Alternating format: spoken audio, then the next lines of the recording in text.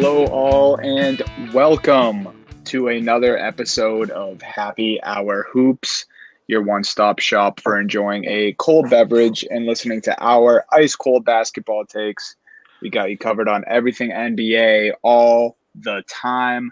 Today, me and Jake will be going over free agency, winners, losers, the tweeners, things that we don't understand, things that we understand a little too well.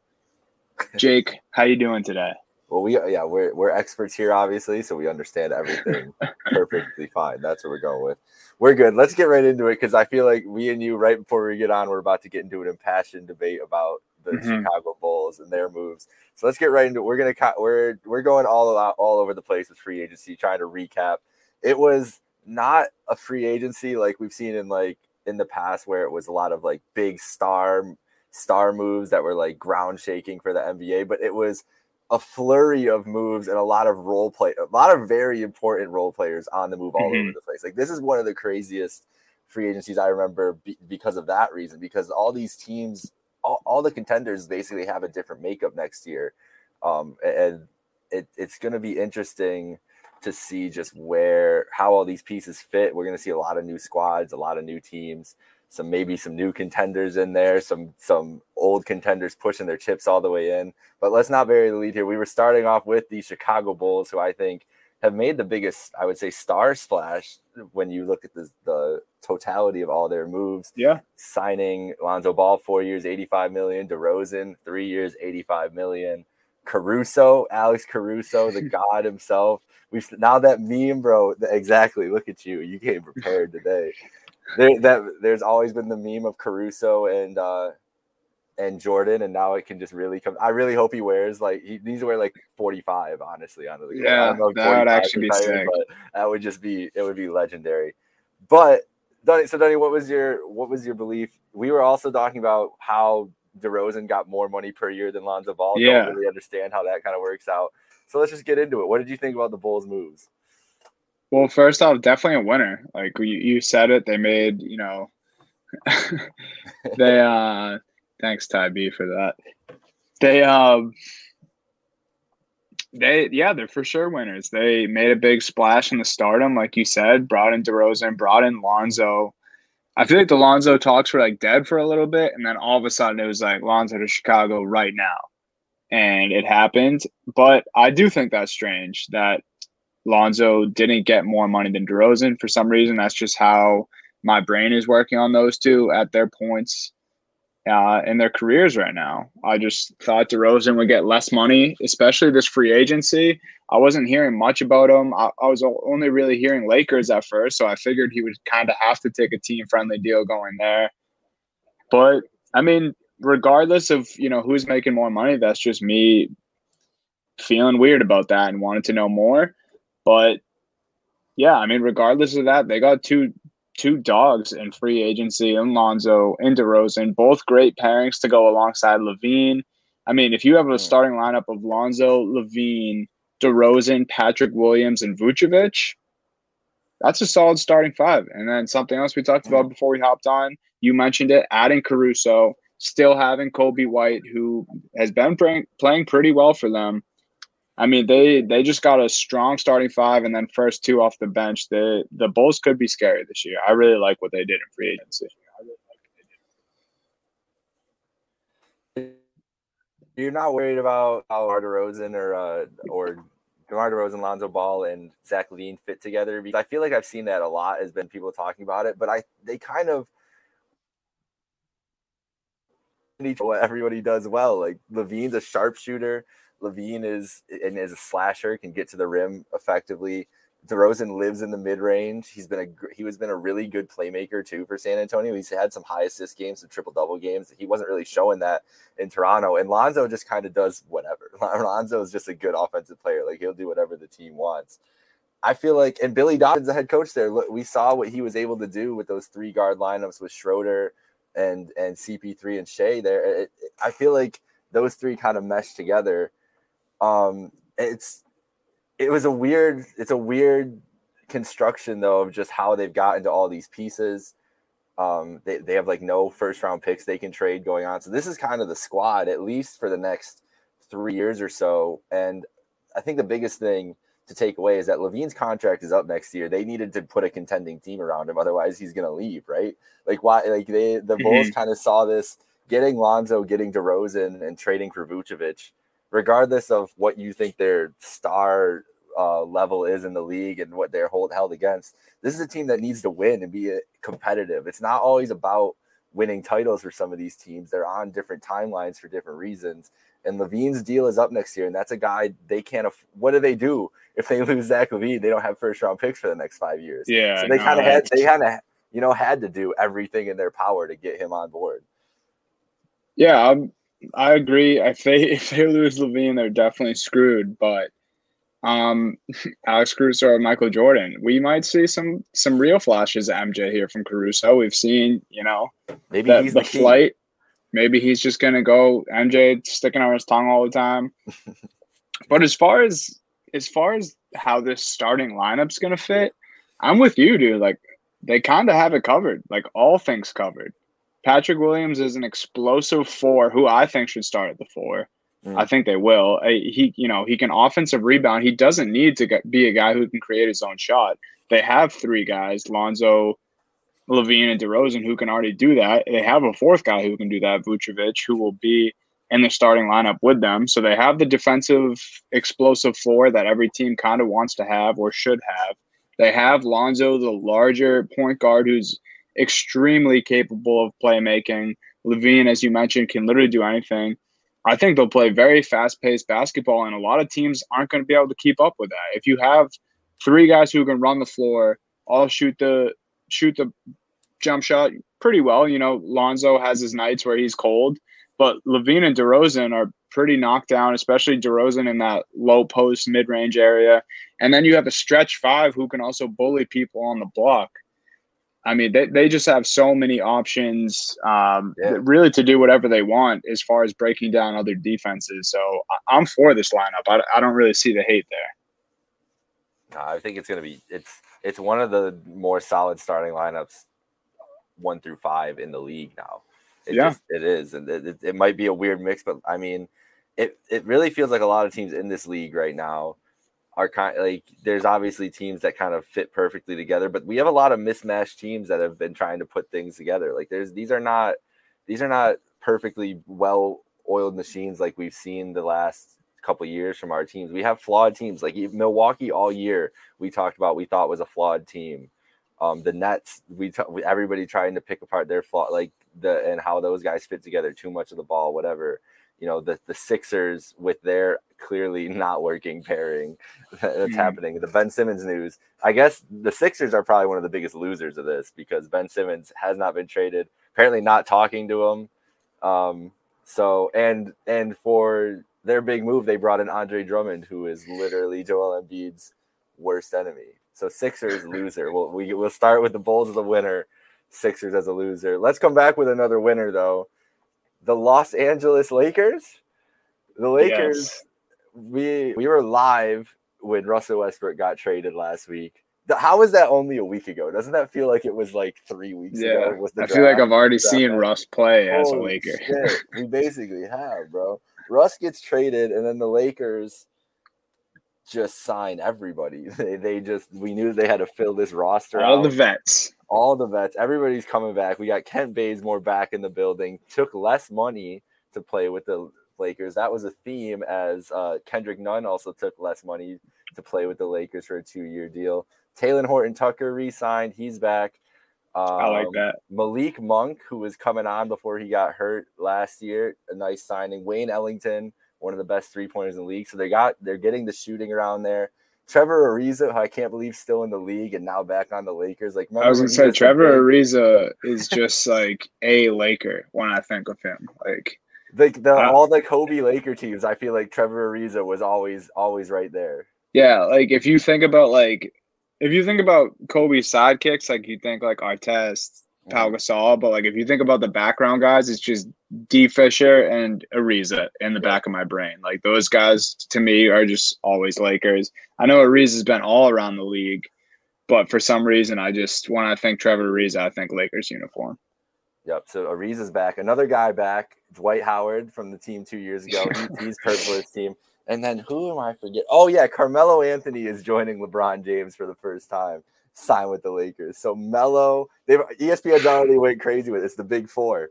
It is the big four. It's Russ, AD, LeBron, and Melo. I saw that tweet yesterday. We're going to get that all year. Carmelo is not at that level at all anymore. But with this roster where he kind of fits in, it's honestly kind of perfect. Like, all they really need is just two shooters at the 3 and the 2 around Russ, AD, and LeBron, and they might be set. And they've got a lot of shooters now. I mean, it's a weird roster, but shit, bro. I don't know. I liked it. I like the way it looks right now.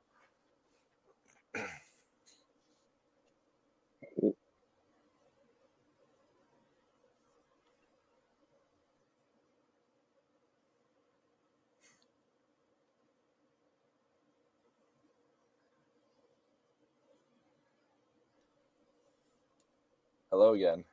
All right, I'm back. Back to Lakers. My bad. Yeah. So my thing that I really want to talk about this Lakers team, though, is one of the few times that I'll stand with LeBron. I mean, I have utmost respect for Bron. Unbelievable.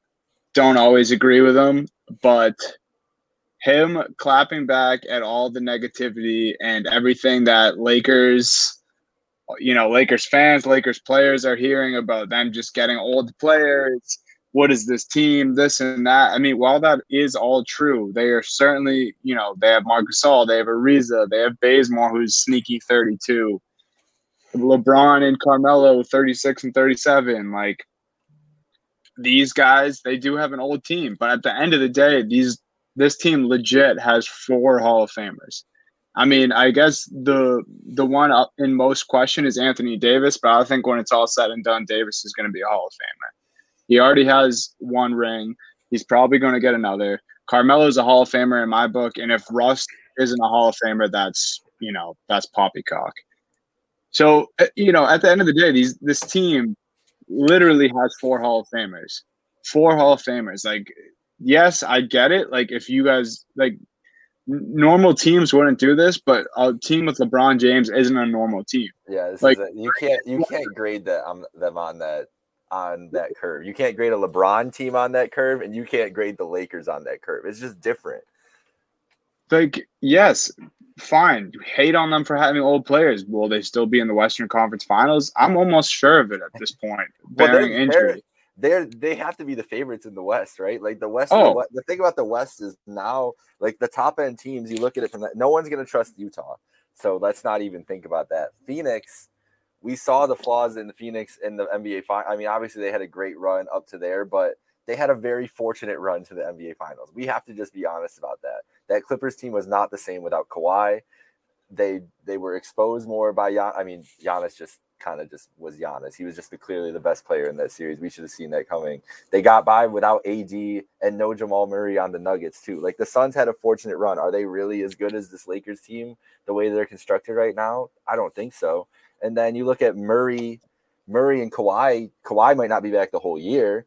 Jamal Murray's probably not going to be back till at least later in the year.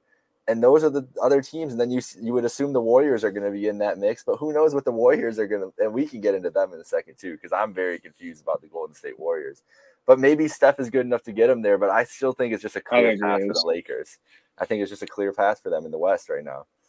I do want a Steph LeBron Western Conference Finals, though. I think everyone deserves that. Oh, that would be incredible. Let's get into we'll get to the Warriors in a second, though, but we want to answer Slick's question here as we'll get into your boys. The Boston Celtics, he said, what it do? I want your thoughts on what you would do if you were Brad Stevens right now. So if you were Brad Stevens right this second, what would you be doing? Man, that is a loaded question. First, I would just thank the Jays for being on my team, because I think he should be doing that daily and consulting them and asking them whatever they want to do. But since I don't know what those guys want to do, I would be calling Reggie Jackson and finding out what the minimum, like, what is the minimum, what is the maximum. How little can we give you to come play for our basketball team? I mean, essentially, like we don't have room for money right now, so it's hard. It's really hard to say what Brad doesn't have many options. I think you call Reggie Jackson, see if he'll take a team friendly contract.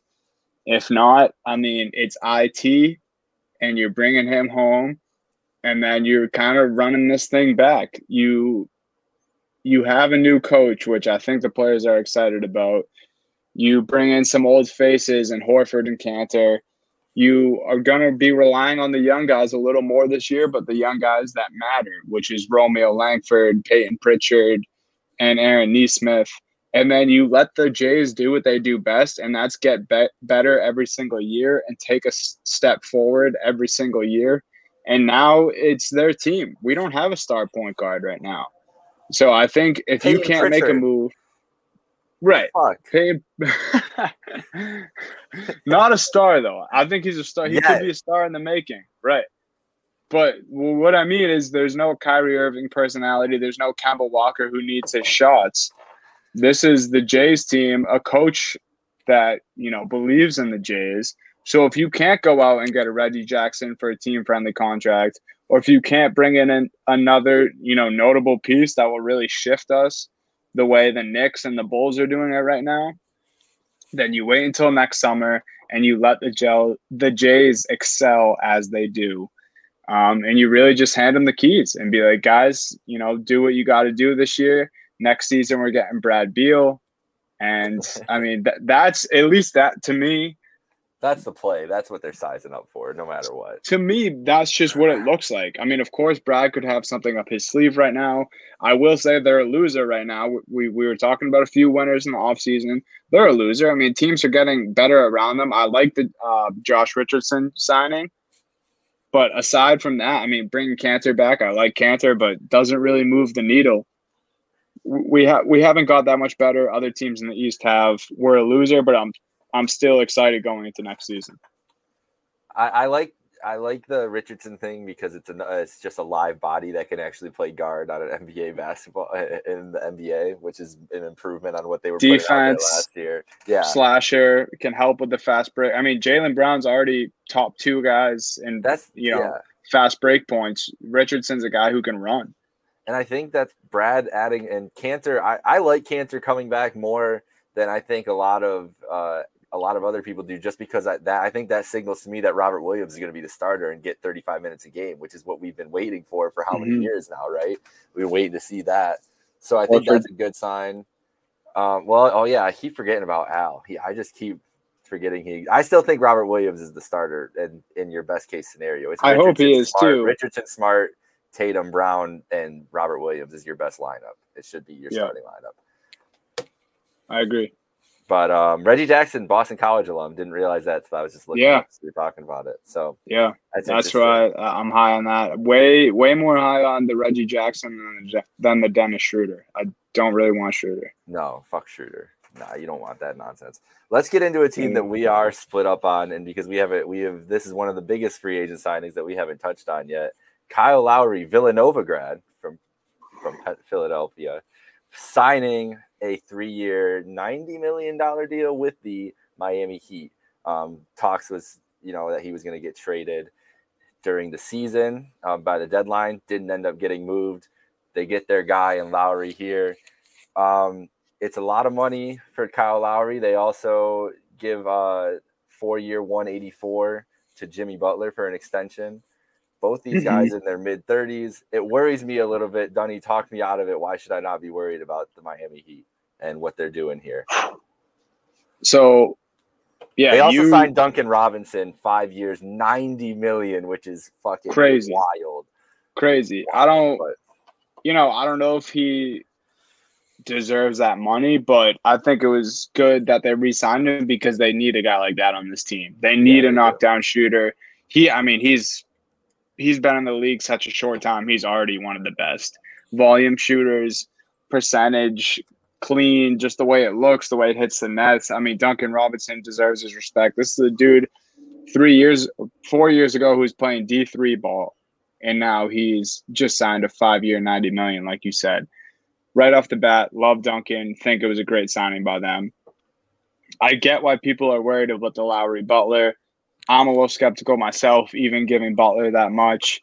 I think it's clear he's slowed down a bit. I mean, he's still Jimmy. He's still going to fill the stat sheet. But I really like overall. I like the signings. I think this is the toughest, lineup probably 1 through 10, maybe even 12 that you'll see in the league. You have Butler, who's already a tough guy. You have Lowry, who plays, real tough with the chip on his shoulder, plays like the undersized guy his whole career. You bring in PJ Tucker, who I know you don't like the multi-year deal for PJ, but I think they do it for pure toughness.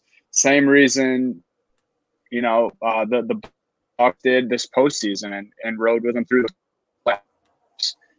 He's just a guy who will bother people. He'll run up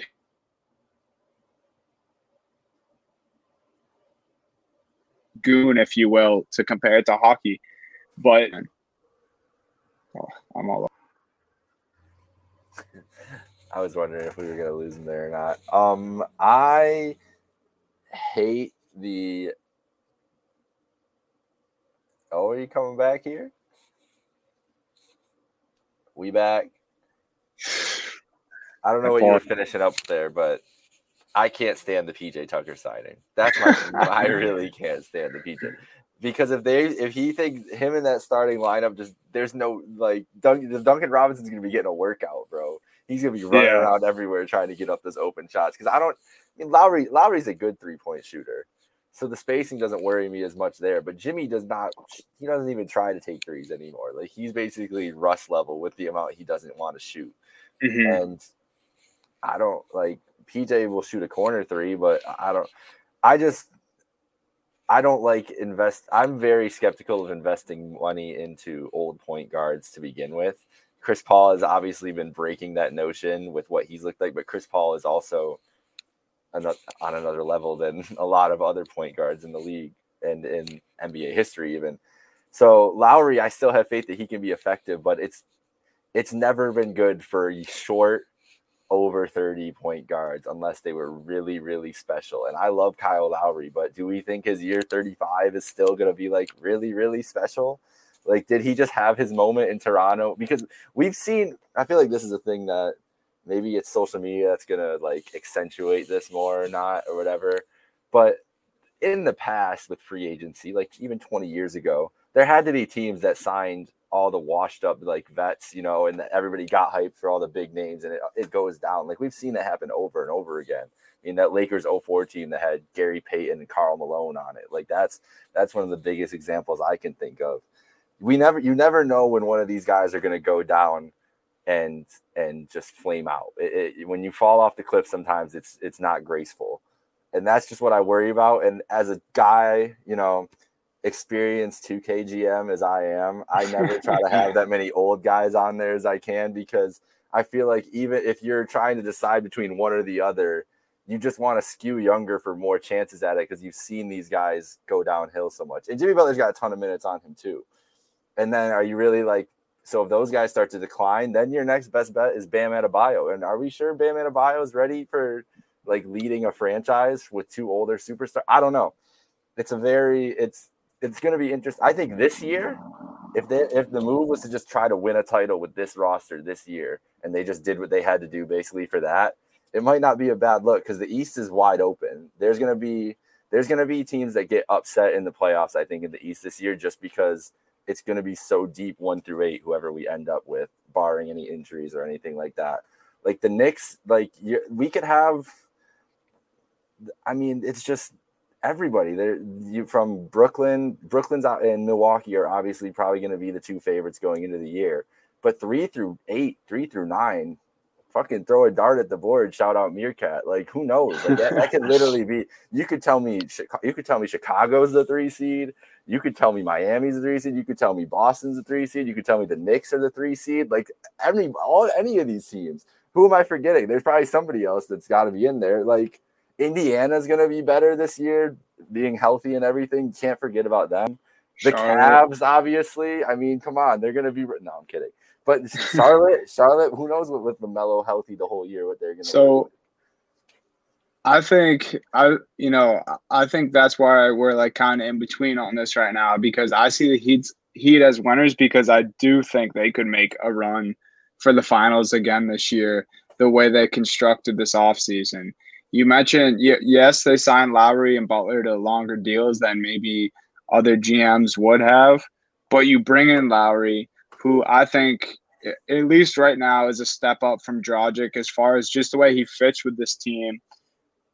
Jimmy Butler is Jimmy. He literally willed them to the finals a few years back. Bam gets better every year. But the biggest things I think are bringing in Markieff Morris, who's just, a small forward wing guy who can knock down shots, rebound. And then the sneakiest thing about them is that they got Oladipo back for 1 year. And maybe he's injured, maybe he's not. He's still an explosive guard who can really play in this league. I mean, we've seen it on multiple teams. Oladipo is a flat out talent, and they just have him kind of stashed away. And I feel like many people aren't talking about it, but I do think the Heat are ready to win now, and I think that's their goal. So I think just all things considered, what they did this offseason, that's why I see them as a winner. We'll see. I like the sending it for this year. I think that's their best chance. I'm worried about year 2 and year 3, but right, man, I mean, the league doesn't even work like that really anymore because these guys can just be on the move in 2 years anyways. But you got to try to maximize that. Let's touch on the two teams we just talked about quickly there, the Nets and the Bucks, because they didn't do anything crazy here, but they really did help themselves. The Nets lost Jeff Green, but signing James Johnson, who's going to be a great addition to that front court for them. And then they also add Patty Mills as if they needed more shooting and creation from the guard position. I mean, and we saw it with like the Chiozza, whoever that, I can't even remember that dude's name. Him, Mike James, getting those minutes. You figure Patty Mills just kind of slots into there. And really, they're going to have a threat handling the ball at all points in the game for the Nets. I really like those moves for them, just on the margins at least. And Blake Griffin re-signed. I was going to say they re-signed Blake, which I think is huge too. I didn't have that here in my notes, but I think re-signing Blake and then Bruce Brown too.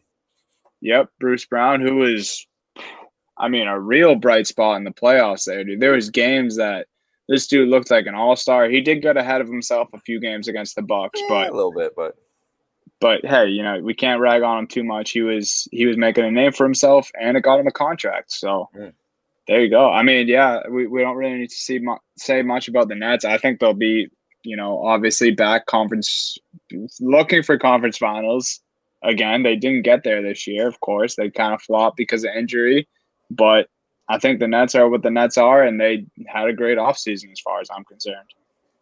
Yeah, it was solid, and they're going to be the favorites.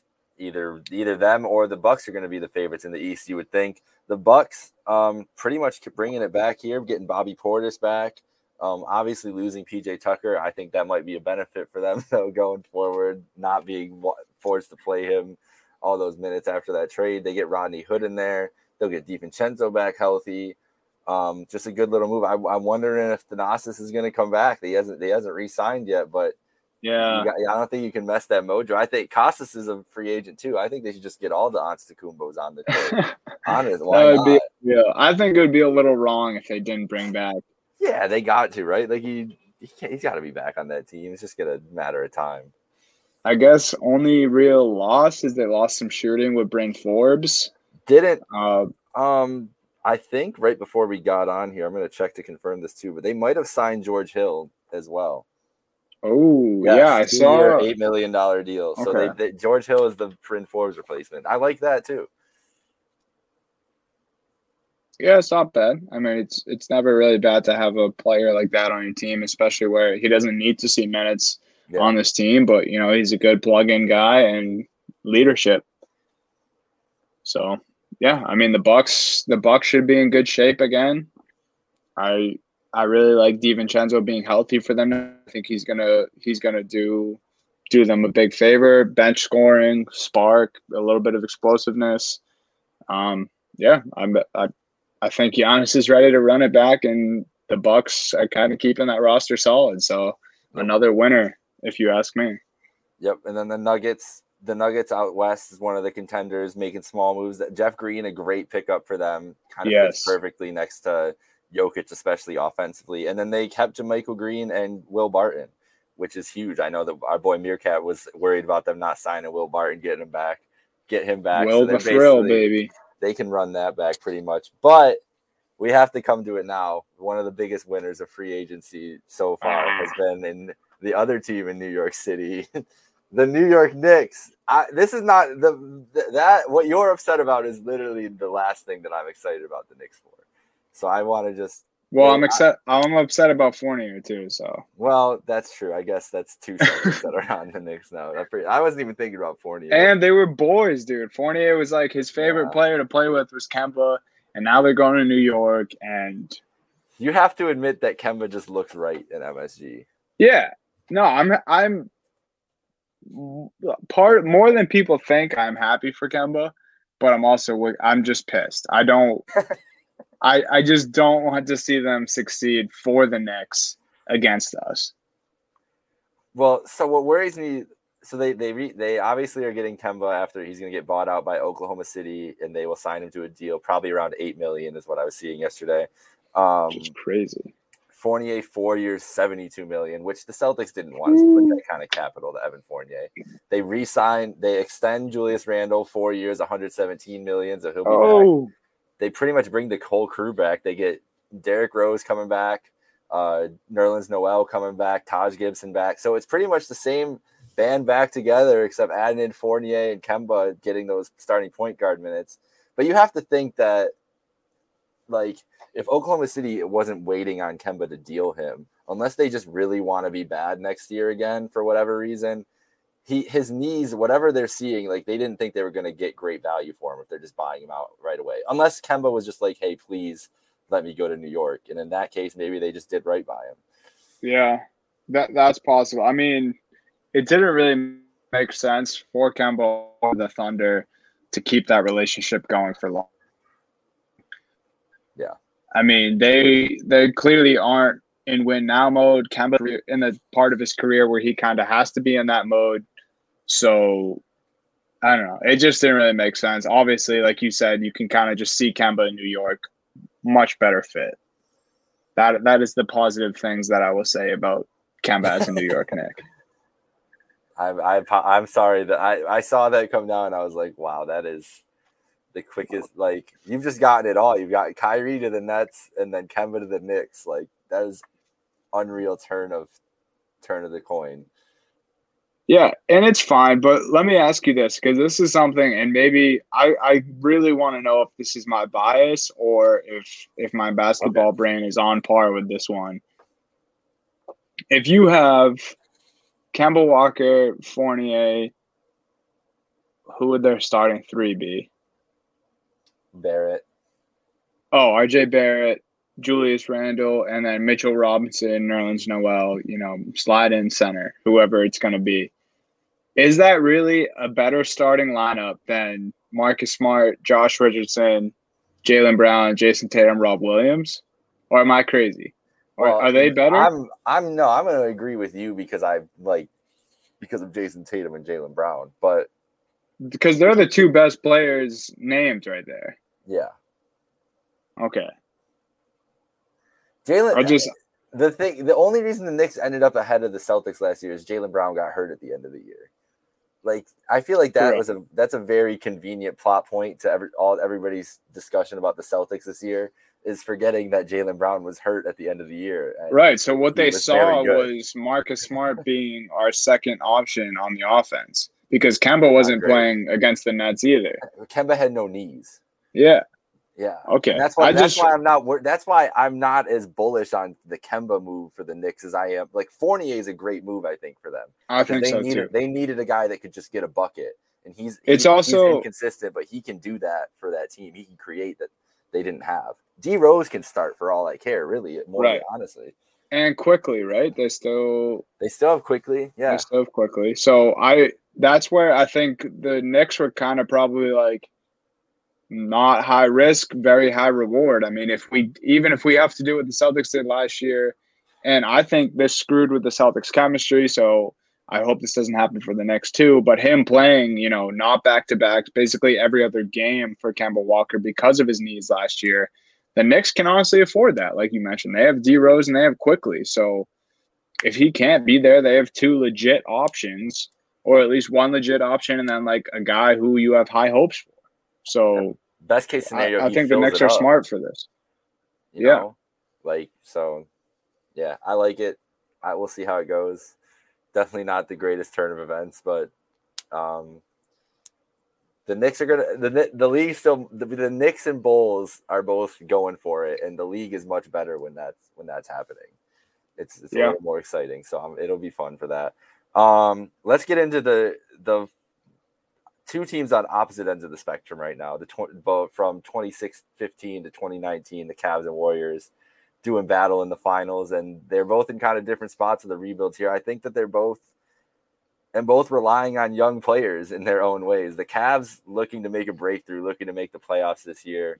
Re-sign Jarrett Allen, 5 years, $100 million. That's a great deal for $20 million a year for Jarrett Allen if he keeps turning into what he is.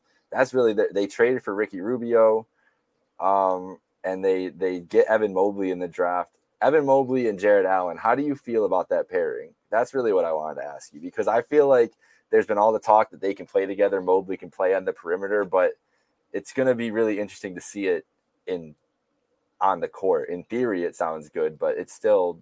I'm just wondering if anybody else feels any differently. So in my head, I see both these guys starting a lot of games together, and I also see them not playing too many minutes together on the court at the same time. Yeah. If that makes any sense. Yeah, like I think splitting it up throughout the game. I also think Jarrett Allen could be one of those backup centers who plays 25 minutes a game. Yeah. Just because of the way they move. Maybe Mobley's a starting center. Maybe he's a starting 3 or 4. I mean, he wouldn't be a starting 3 on this team, but a starting 4, and you have Jarrett Allen there at the 5 sometimes. I think they have a lot of options. I don't get why people are fixated on, these guys have to share the court the whole game. Like, I don't know. Well, I feel like Larry Nance is going to get some run in there too. Like, he's going to play a lot. And I mean, Kevin Love's still on the roster, whatever he is worth at this point. I don't know. Show up. I have no idea. K-Love's like a variable that you just need to like put to the side for now, because. Well, what about Colin Sexton is the variable put to the side? Because I thought he was gone. He was that should be the variable in front of our face right now. Is he going to be gone, or are they just going to run it? Because I have not heard anything. And who really is, after all the free agency chaos and the point guards going everywhere, who's trading for Colin Sexton now? Well, it's weird because apparently no one's signing point guards, because you do have Dennis Schroeder and Reggie Jackson still out there. Because no one's got the money for him. And Sexton's going to want like $25 million.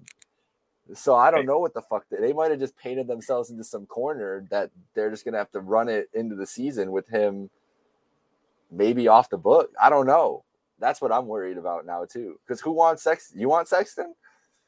I don't even know what I want. Nah, I wouldn't even want to send him to Boston. The only team I can honestly think of is if the team that we're about to talk about, the Warriors, wanted to send Andrew Wiggins over to the Cavs for some reason and some other picks or something for Sexton, because they were looking for a guard. But the Warriors, they seem content. Like, they signed Steph to his biggest – Steph, the first player in NBA history.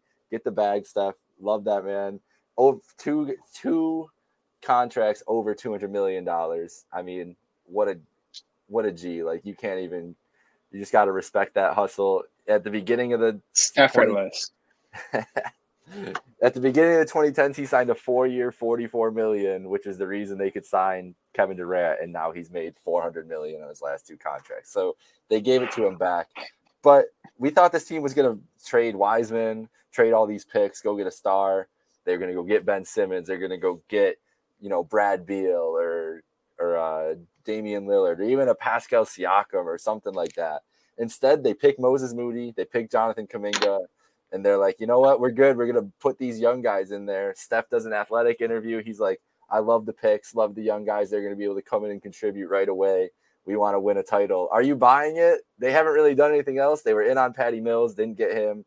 In on Danny Green, he ended up staying. The only big signing they had They got Bielitsa there and Otto Porter, who hasn't been able to stay on the court. I don't know. I have a lot of faith in Steph Curry. I have for a long time now. Should we keep the continued faith in Steph? Yes. So I think they deserve to just, just for this podcast's sake and the teams we've talked about, I think they deserve to be in the loser column just because, they kind of just relied on draft picks. They only really signed Steph to a big contract, and they are running it back. They trust these young guys. I mean, we can both agree the two young guys they got are studs. Oh, yeah. I mean, the Kuminga is a high risk, high reward player, I think, for sure, yes. More than anything. But Moody, I think Moody at his worst is going to be a very good defender and going to be able to be a 3-and-D guy in the league, no matter what. Yeah, and then you bring in Otto Porter, who's, really versatile. I mean, granted, like you said, he's seemed a bit washed up in the last few years, but think back to his Washington days. I mean, this is a guy who can just create his own shot. He's kind of like I don't even know. It's like a good pairing for like a fire and ice of Andrew Wiggins. It's like if you got Wiggins, who's like the explosive guy who can also create his own shot, but it's purely forced for Wiggins because he can use his athleticism to dunk on somebody or create his own shot through athleticism, where Otto Porter is kind of like, I'll grind you down with a dribble and hit like a smooth mid-range jump shot in your face to slow down the offense. So I like that. And Bajinka, I just think it makes sense for them to have kind of a stretch 4 guy who can just knock it down and just hit threes whenever they need it. I think Steph probably looked at the organization and was like, look, I'm getting Clay back. Draymond's still here. We have a great young center in Wiseman. We have the pieces on the wings. We have the 2 youngsters. So I'm bought in. Where I think they may have flopped in some people's eyes in the off season, I think, like you said, we got to trust Steph here, dude. Like I really think they could be Western Conference Finals bound. And that's what I've kind of turned around and looked at it exactly like that, because if it works, like if they're right on these 3 guys, even 2 of the 3, they're going to be, if they can be effective this year, they're hitting at a time. It's just going to work perfectly as a bridge for them to the future. But these are guys that also help extend the skills of Steph and Clay and Draymond and fit them perfectly. Like the Wiseman's the center they've always kind of needed. And then they have these 2 rangy wings who if they can get to be consistent shooters and everything, like it's the perfect pieces to go next to those 2, to those 3 in a lineup. Those 3 guys could, in theory, like you see it, that they give them the lineup flexibility that they could want out of it. So I get it from that standpoint. I think it's a very, very interesting move by this front office to try to thread the needle like that, because it has so much more there's less margin for error, right? Like they're trying a very precise thing, trying to maximize this window with guys they think they can come in and contribute right away in a meaningful way, and then also be the future of the franchise. It doesn't usually work out like that. We've seen it happen a couple of times. We've seen guys have the rosters in place and it blow up for whatever reason. I think the last closest thing we can think about it like that is the Spurs, when we thought they had with Kawhi, right? And that wasn't even, no one even thought of Kawhi as highly as regarded as Moody and Kuminga have been regarded in this draft process. I don't think so, at least. Kawhi was not as a household name to me when he was coming up. He just kind of showed up. These 2 were both, top 5, top 10 pick consideration, and both fell out for their various reasons. But I think it's just a very interesting team building thing. And Steph, the thing about Steph is Steph's 31 right now. He can be on this Warriors team being effective, I think, for the next 10 years still, because he's just going to be, we've seen how good his shooting is. Yeah. Dude. Reggie Miller, Ray Allen, like they were able to be in the league for a long time just because they were just incredible shooters. And maybe Steph won't be as effective on the ball or whatever he ends up doing in the twilight of his career. He's going to be great. And I still think Clay, like everybody, no one knows what to expect from Clay. I feel like he's going to be amazing next year. Like he's just going to look normal. I really have no reason to not. We've seen Durant. Look at Durant right now off the Achilles. looks great. He Well, looks like he's still an animal. And torn ACLs don't mean anything to me anymore. Like, dudes come back from torn ACLs like nothing. it's also kind of the thing you were alluding to with Steph, but like in a different way. Like the same reason Steph can play for probably the next 10 years is the same reason that Klay Thompson, And Klay's even big. if Klay's like 6'7" too. even if he's a step slow, dude, he's still one of the best shooters this game has ever seen. Like, spot him up then if he's slow. Play these young guys. Play Andrew Wiggins a little more at the beginning of the year, and then let Klay get a shot under him. And this guy's knockdown. Even if you just use him as a knockdown shooter on the wing, he's still so valuable. I mean, there's just so many things you can do with his offense, and people don't understand it. And if someone's going to come in here and argue the fact that we're saying Steph can legitimately play at probably a high level for the next 10 years, I always go back to Vince Carter when we think about how long a jump shot can keep you in the league, because that dude was straight dunks for a decade of his career. And then every year he slowly got better at outside shooting, and he was able to play until he was 40 plus years old, and he was never a shooter to begin with. Yep. And this dude got a 3-point shot, and then people wanted Vince on their team. Not that, like, I mean, obviously the fundamentals are there, the IQ, the toughness, the household name. But if Vince Carter can do it at age 40 and he was never even considered really a jump shooter, then you better believe that Steph, the best shooter this game's ever seen, can play until he's 40 years old. Yeah, there's no doubt in my mind that those two are going to be effective in the coming years and this year especially.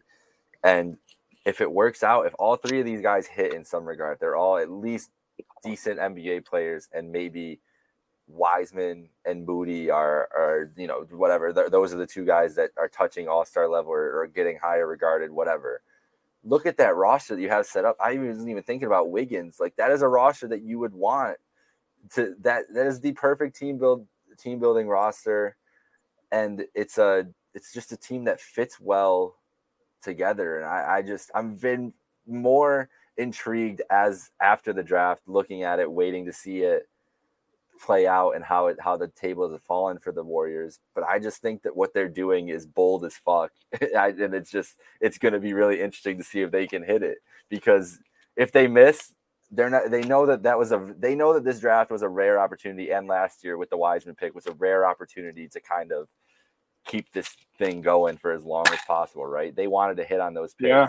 And I think just coming away with Moody and Kuminga, two guys that clearly have superstar potential, but they're just raw, and that has been their biggest thing. It's trusting your player development, which the Warriors say that they take pride in there.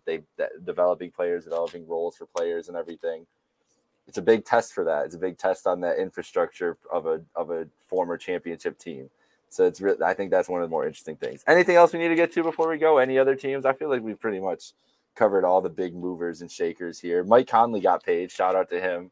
He deserved it. That's pretty much the only thing I had, though. Anything else? The only thing I can think of, I don't really want to end on a too much of a negative note. I just think we got to touch on the Kings as a loser. I really thought we would see the Sacramento Kings shake it up. It may be a Bagley trade, maybe a De'Aaron Fox trade, something. I mean, clearly what they're doing isn't working. I really, really, really love them taking Davion Mitchell. I think he was a steal, even though he went earlier than projected. Mm-hmm. I mean, they got a dog. His first summer league game, he had 23, 3, and 3. So, I mean, he's already putting in work. I think it's great. I think I've compared this team to like the most likely to an AAU team on Twitter, I think, before. And they just have that. And you add a guy like Davion to play with De'Aaron, I think that's great, but they do need to shake it up because their off-season signings, they signed Richaun Holmes long-term, 4-year, $55 million. I think that stinks. They also signed Alex Len, which, I mean, you talk about a run-of-the-mill C-plus center, that's Alex Len. And then Mo Harkless, who's been a role player on just about every team in the NBA. So, not impressed with the Sacramento Kings, but I do like Davion Mitchell. I still believe in Mo Harkless. I'm just putting that out there into the world. Still believe in him. I like Mo. I love Mo Harkless. I mean, he's not St. John's. Shout out St. John's. You know, he's not moving the needle. No, not quite. He's not quite moving the needle at all. Yeah, no, the Kings stay the Kings, man, in the worst way possible. It never change. And who knows what's gonna happen with Buddy Hield too. Was in some trade rumors there, so maybe he's on the move as well. Maybe they get Dennis Schroeder for Buddy Hield, essentially. That would be horrible. Right? We'll see. Yeah, no, not great for the Kings. Is there anything? Let's end it on an upbeat mode here. Actually, note, whatever the fuck word I'm trying to say. Upbeat note. Team USA, gold medal game tomorrow night against the French at 10:30 p.m. Are you worried about Rudy Gobert and the French? Yeah, actually, Nick Batum and Evan Fournier. I'm a little more worried about those two. Yeah, right. So wait, is that how you say it? Because everyone from Boston, I feel like, says Yabusele, and then I saw a pronunciation today, and I was like, I think everyone from Boston just says it wrong. I think, isn't it Yasabelli? I thought so. I could be wrong though. I was seeing that on Twitter today. I just searched Yasabelli on Google, and you know what came up as like the correction? Semi Ojeleye. That's lit. Oh, the Bucks signed Semi too. We forgot to talk about that when we were talking about the Bucks. Yeah, good. The Giannis stopper. They needed him on their team. Yeah, they literally brought in the Giannis stopper. That's smart. That's like You guys are right. It's Yabusele. Yabusele. Okay. Yabusele, yeah. He's the king of the dab. He always did this on the Celtics. You're right. They brought in the Giannis stopper. It's going to get Giannis even more work in practice, too. They'll just put Semi up against him all the time. Like, true. That's the only reason they signed him. They're like, oh, you're not getting any run in real games. You are getting thrown at Giannis in practice, and that's it. Smart man. Smart move for the Bucks there. And for the Celtics for getting rid of Semi. That's a smart move by them. Yes, I agree. All right, so we ended with Yermin Yabusele talk, which is that's appropriate for this show. I feel like. But yes, go Team USA. I know we're all over the place. I don't have any breakdown. Yeah, I don't have a breakdown for any of it because I literally haven't watched one Olympic game. That shit's on way too late. They started at 12:15 a.m. last night. It's like and I stay up later. I'm a person who is not afraid to stay up late on a weeknight, but that's too much. That's like 2:30 in the morning. Hell no. We might have lost Dunny here at the end anyways. I'll give him a second. We're just going to cut it. Follow us at Happy Hour Hoops. Follow us at Trainwreck Sports. Don't forget to subscribe to this podcast, Happy Hour Hoops. Wherever you get your podcasts, we are there. This is a free agency recap. We're going to take a little break for like a week or so here. Let free agency settle. Get the NFL season riled up, ready to go. Be sure to tune into the Crowd Assist podcast as well as our fantasy football, free money football 2. Football season coming up. I love it. And we will be back with some basketball content in a couple of weeks as we get ready for the season.